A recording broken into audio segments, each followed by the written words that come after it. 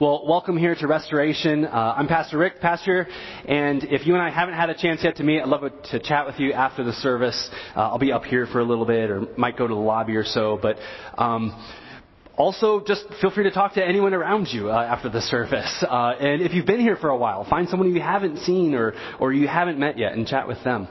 If you were here last week, you know that we made a joke, and it was a joke, to be clear, about voting on the aisle and whether or not we should keep two aisles or keep the center aisle, which was unique to last week, or go back to two. And we did actually vote after the service. Some of you may not have been here for that, and praise the Lord. I don't think there's been a church split since then, so that's great. Thank you, Jesus, for the unity that you've given us. But I do love this. I love this arrangement. I love that we're reminded by the baptismal font, which is always there, but now it's just all the more obvious and prevalent. And we're reminded that we come into the Lord's house, into His presence, through the waters of baptism. Not on any of our own merits or not by anything that we ourselves have done, but because of Christ's righteousness. And when we go pass through those waters, we are clothed with His righteousness. And so when you come and you sit here today, it is on behalf of Christ. And so you can approach Christ, you can approach His table without fear, knowing that Christ goes before you. Yes, so today we are still in the season of Epiphany.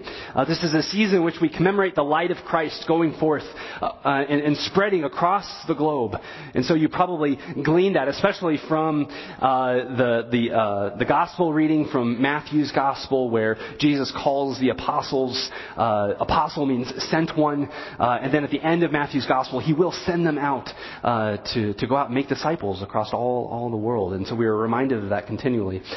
Today, I'm going to be preaching from Psalm 139. And so turn there in your bulletins or maybe your own Bible. Maybe you brought one, or the Bible in front of you in the pew rack there. This is a beautiful psalm. This traditionally is attributed to King David. And it is elegant and complex, but at the same time, it's simple and accessible. It's poetic. And for those of you, I think I see some kids in here today. Not all of them are in children's ministry, but kids can read this and still be comforted by its lines. And at the same time, an adult can read this and be challenged by the complexity of emotions that are in this. We can all be mystified by the places that it takes us. This spans the plane of human emotion. It speaks of both God's majesty, but also His intimate creative powers. And it draws our attention also to the darkness and the struggles of this world and the sin that boils within us and the injustice that we're encountered with in this world. So I don't know how familiar you are with this psalm. It's always a challenge as a preacher to preach on a text that's very familiar to people. Some of you might even have this memorized, or this might be the first time that you've heard these words. So I'm not going to try to preach anything novel from this. I just want to preach the psalm. I want to walk us through it. And I hope that through this, the Holy Spirit has something for you. That the Holy Spirit challenges you, but also comforts you. And in fact, on that note, let's pray. Oh God, this is such a beautiful passage that has been stewarded to us through your holy scriptures by the church, and we now read it here today. And so, Lord, I do pray that these words would both prick our hearts and challenge us, not because you are petty, but because you want to form us more like you. And so, Lord, as your people gathered today, do that, Lord. Send your Holy Spirit upon us. Shape us and fashion us and mold us to be more into the likeness of your beloved Son, Jesus Christ, in whose name we pray all these things. Amen. So you can probably see there in your bulletin that it's structured in 4 different stanzas, 3 on the left page, the 4th stanza being on the right page. And I want to walk us through each of these 4 stanzas. So in that first one, verses 1 through 6, this is the opening section, and here it's pretty obvious what David is saying. He's sort of throwing every word in the book to describe the way in which God knows him. And this applies to all of us. This isn't unique to King David. You don't have to be a king on the throne for this to be true. He says here, Lord, you have searched me. You know me. You discern my thoughts. You're acquainted with my ways. In other words, God, you know me through and through. You know me completely. You know every bit of me. And then I love in verse 5 it says, and you hem me in behind and before me. Now, that phrase, you hem me in, the word hem, in the Hebrew, it's actually kind of a militaristic term, kind of a violent term even. It means to besiege something, to encompass it. In fact, if you have another Bible translation different than the one that we have, you might see a different, more militaristic word there in that spot. And at first that can kind of sound a little bit threatening, like, oh my goodness, like God's coming after me.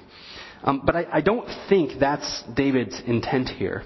I don't think he's implying danger. In the language of this, it kind of reminds me of our dear baby John, who we just welcomed into the world about a year ago. So he's at that stage now where he's kind of figuring out how to walk. And I say kind of because he just kind of bumbles around and he bumps into things and falls over. But he's also exploring everything. He's testing the boundaries. Quite literally, actually. He'll come up to the edge of a level before stairs, and he'll just kind of like teeter at the top of it. It's really terrifying to watch. Or then sometimes he'll see my wife Molly looking in the oven, and he'll be really curious what Mom is so interested in. And so he'll like go bumbling over there like really quickly now. And so what do we do in reaction to this? Either myself or Marin, I've seen you or your sisters do this. You go very quickly and you hem the child in with your arm, behind and beside. And then you scoop them up from the danger.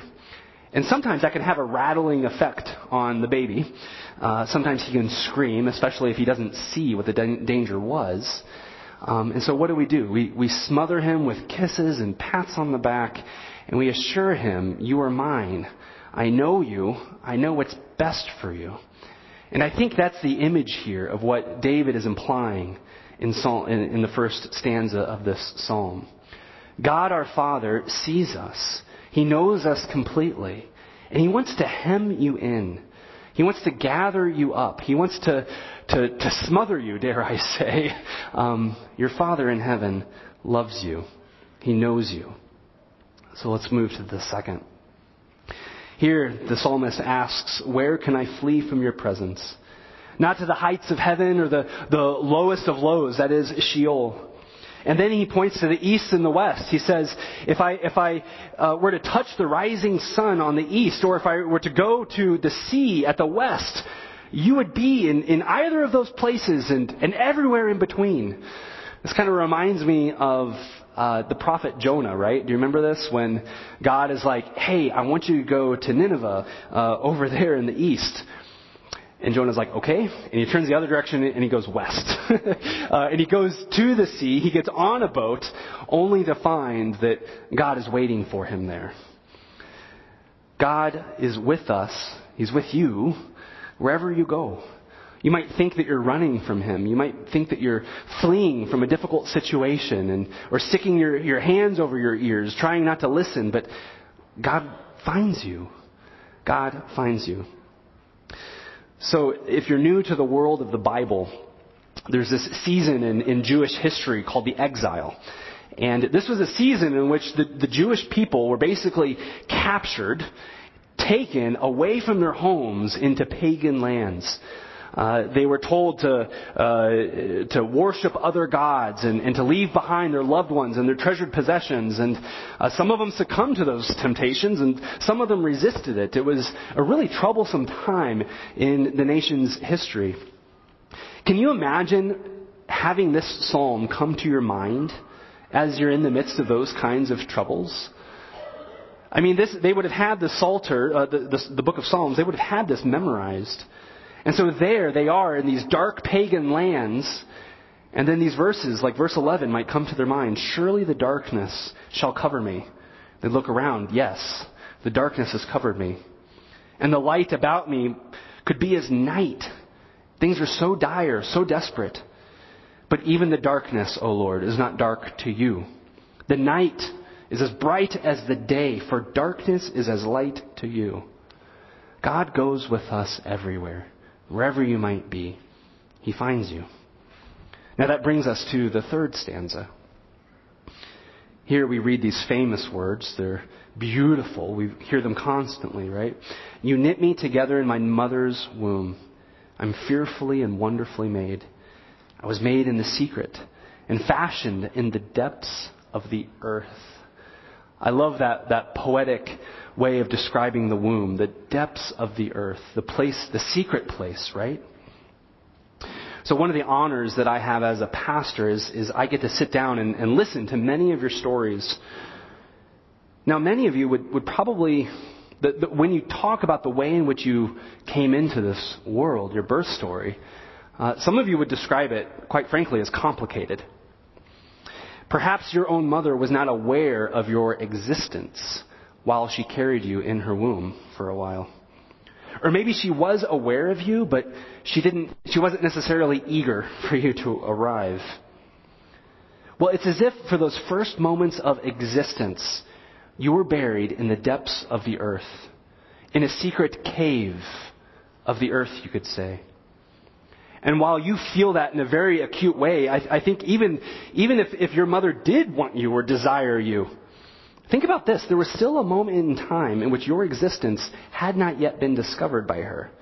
And so for all of us, there is a moment in time when the only one who knew about your existence was God Almighty. And what was He doing? He didn't just know about you and was like, oh yeah, that's cool, that'll, whatever. No, He's present there. His creative forces are at work there. In the same way in which His Spirit hovered over the waters in Genesis, or a couple weeks ago when we talked about the Spirit of God hovering over the water at the baptism of His Son, there in the deep places of the earth, in those secret places, He's knitting you together with His same creative forces. His miraculous work is at hand there. God was busy delicately weaving you together. So one can easily see when you read this psalm, simultaneously, you see these two truths that play together. You see this grand portrayal of God who knows everything, who is everywhere. But yet we also see Him caring about every individual human life. Yours, mine, every human life. And so this is why we can see for the church loves to lean into those places where life is most at risk. And we can talk about this in a political way, and I don't mean it to draw across partisan lines or whatever. I just mean like God values life. Whether that's life at its conception, its moment of conception, or the final breaths of life. And so that's why the voice of the church has often been against things like abortion on one end or euthanasia on the other. But then also all other threats to life from beginning to end. Whether that's caring for those who are arriving on our front door with hardly any resources available to them. Or those whose dignity has been ripped from them because of heinous crimes that they've committed, but they've changed and they want dignity in their life. Any act of violence which seeks to destroy life, the church has opposed. Now, granted, there is a complexity in all of this, right? Because anytime someone is contemplating ending a life, either their own or that of another, usually it's in the context of great vulnerability. It's when they're being confronted by multiple waves of unbearable pain and challenge. And so like Jesus, our Savior, we sit in those moments and we listen to those vulnerabilities. We listen to what those challenges are. And we offer words of hope and of healing and of restoration. So when I say the church ought to lean into those places where life is at risk, what do I mean by that? What does that look like specifically here at Restoration? Well, I kind of want to brag on you because I love seeing what you all do here at the church, what you, the people of God, do.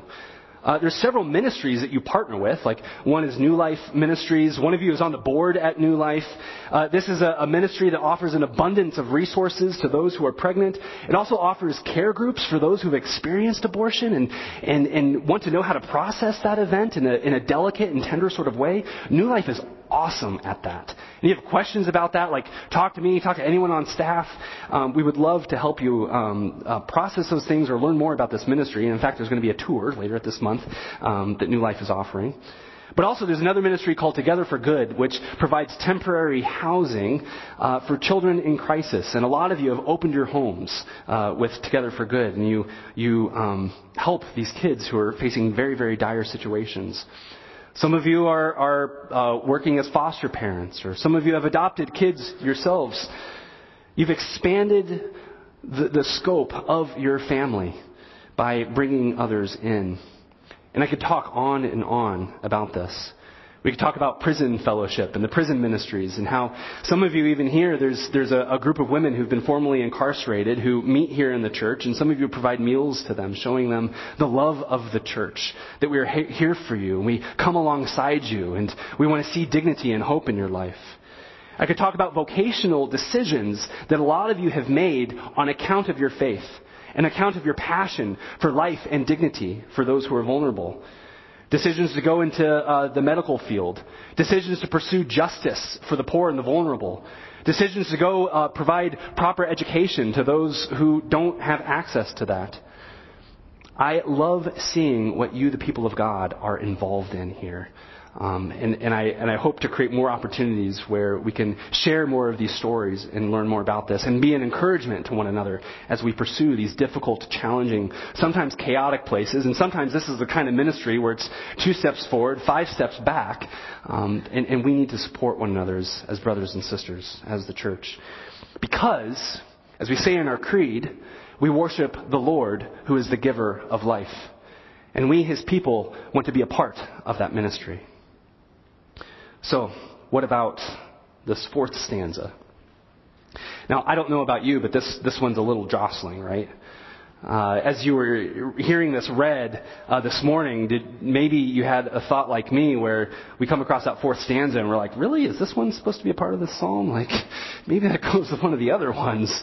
And in fact, our lectionary doesn't include it. Maybe this was arrogant, but I was like, we can do all of Psalm 139, so I included that in the reading for today. C.S. Lewis, he comments on this, and he kind of alludes to this borderline and like irrational tone that sort of comes across in this. Because here we're confronted with these declarations, we go from these beautiful declarations of God and who he is to now these calls for acts of violence. Like, wait a second, just 1 second ago we're talking about the God of life, and now there's this? What's going on here? So there's almost this irrational tone. And C.S. Lewis, he says this. He says, the psalmist calls for the slaying of the wicked, as if such a simple remedy for all human ills had not yet occurred to God Almighty. God's like, good idea. Let's do that one. Now, okay, I don't mean to... Yeah. On one level, the beauty of it is the Psalms, the book of Psalms, teaches us how to pray. And it covers the entire emotional gamut, right? And so here we see language that the Bible is giving us to pray when we ourselves actually do feel this way. And I think if we're being honest, all of us in the room, myself included, maybe I'll just speak for myself, I've felt this way before. If you want to hear those stories, we can discuss that over a beverage sometime. So, again, what do we say about this 4th stanza? Well, keep in mind, this is written by King David himself. He is a king. He's God's king. He's the king of Israel. And we know that there's a very specific situation that he's being confronted with in this moment. Verse 20 makes that clear. He says there are enemies here. They're speaking blasphemy against your name, God. That's a way to say that they're mocking your power. They don't think that you're actually real and alive, God. Are you going to do something about this? Now, as God's anointed king, David's enemies are the same as God's enemies in a way that is not true for me and you. This isn't just simply a playground squabble that's sort of unfolding here in the Scriptures. No, this is a personal enemy of David is a threat to God's plan of salvation. And so here we see God's king praying against God's enemies. But at the same time, I don't mean to imply that praying like this is somehow off limits to us. Because again, these words from the psalm have been passed down generation by generation faithfully by the saints before us as a model for prayer. We, as God's redeemed people, He has given us His heart. And through the Holy Scriptures, He's trained our minds to pursue the ways of justice and of peace. He's revealed His will to us, ultimately through His Son, Jesus Christ. And through these things, our imaginations are continually caught up in awe of the righteousness of God. We're enraged by the injustices that we see in our world. And hopefully, by God's grace, by the Holy Spirit continually working in us, we ourselves are moral creatures who are rattled by sin. Now, I'm not saying we always get it right, but we are perceptive. And we, again, if we've been filled with the Holy Spirit, sin angers us. It rattles us. And so what do we do with that, with those feelings? Well, what does David do with it? He writes them down. He takes them in front of God and he says, examine this. Examine this. Is this right? Are these just feelings that I'm supposed to have, God? And I don't know how God answers that. All we have here are the questions. But we're supposed to take all of our messiness, all of our concerns, all of the injustices that we feel, and we're supposed to hold them in front of God and wait and see how He responds. Maybe He'll respond through another passage in the Scripture. Maybe He'll respond through the wisdom of a friend or some other of His many, many means of speaking to us. But what David does is he says, try me and know my thoughts. Some translations say, test me, O God. You see, these questions are not David testing God. These questions are opportunities for God to test us. And so we hold these things in front. Say, test me, search me. So let's actually do that for a second. My guess is that as we've moved through this psalm this morning, my guess is various thoughts and emotions have sort of been bubbling up within you. Maybe it's stirred up questions of home life. Maybe it's stirred up issues of political life. Maybe it's stirred up disagreements in previous churches, or perhaps even with someone here in this room. You hear words like, God knows me, God sees me, God made me. What does this stir up within you? Now, do you immediately reject these ideas from the Scriptures? Do you think of grievous things in your own past that haunt you, that you regret? Yes, God might know me, Pastor, but surely He can't love me because of that. Or maybe like David, your mind turns to others who've hurt you, and you pray things like, hey, if you are the God of the universe, then do something about these people over here. Well, friends, not only does God know you, not only does God see you, but God listens to you. He hears these concerns. He hears these messy things that are inside of all of us. Now, maybe it's not going to be canonized in Holy Scripture, but I think David's prayer here was so that we would be emboldened in our prayers. So that we ourselves, when we're grappling and wrestling with all sorts of things, that we can bring them before the God who goes with us everywhere. The God who already knows us completely. The God who hears our doubts and our sorrows. He is the God who hears our cries for justice. He holds our brokenness in His hand. And not only does He listen to these things, He does something about it. That's why Jesus came into the world. God in the flesh. And it's why He went upon that cross. Because He takes all of the sin, all of the darkness, all of the struggles of this world, and He takes it upon Himself, upon His shoulders, in His own body. And He takes it to death. He takes it down into the depths of Sheol. He takes all of our sin and sorrow down into Hades itself, atoning for all of our sin, our sorrow, and our sickness. proving his love for us, proving that he listens to our prayers and he does something about it. And then it goes on from there. He rises from the dead, proving that we have hope for that everlasting life with him. And that's why in this passage it ends, Lord, if there are any grievous things in me, any grievous way in me, lead me in the way of everlasting life. Jesus Christ has paved that way for us. He's shown us that our burdens are not too much for him. That when we bring our burdens to him, when we confess our sin to him, when we bring all the messiness of the world before him, he pronounces forgiveness over us and he shows us the way of everlasting life. So may this guide us in our prayer with our Lord. May we pray things like, search me, O God, and know my heart. Test me and know my thoughts.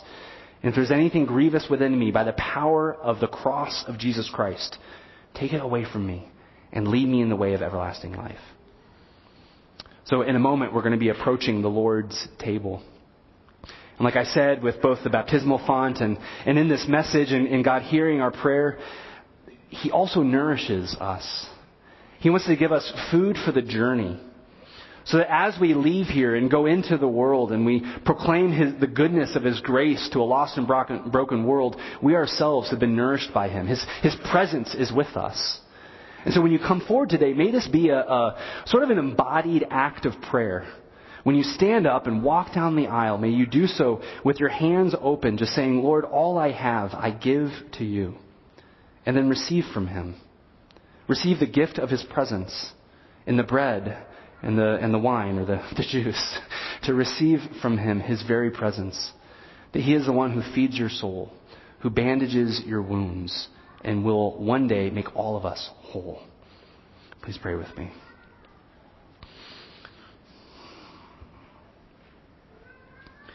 Lord Jesus Christ, you have come down to this earth. You have descended down to where we are, and you have seen the mess of this world firsthand, a mess that we ourselves caused. It's a mess that happens both within us and in the world itself. And so, Lord, we are grateful that you are here, that you are with us, that you know us, and that Jesus Christ, you have redeemed us with your blood. So Lord, I pray for every man, woman, and child who is here.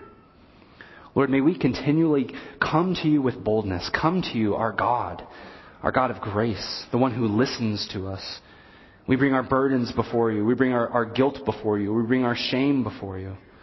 Because you are a God who equips us for healing. So do that again, Lord, today. Meet us at the table, Lord Jesus, when we come to you. It's in your name and for your glory we pray all of these things. Amen.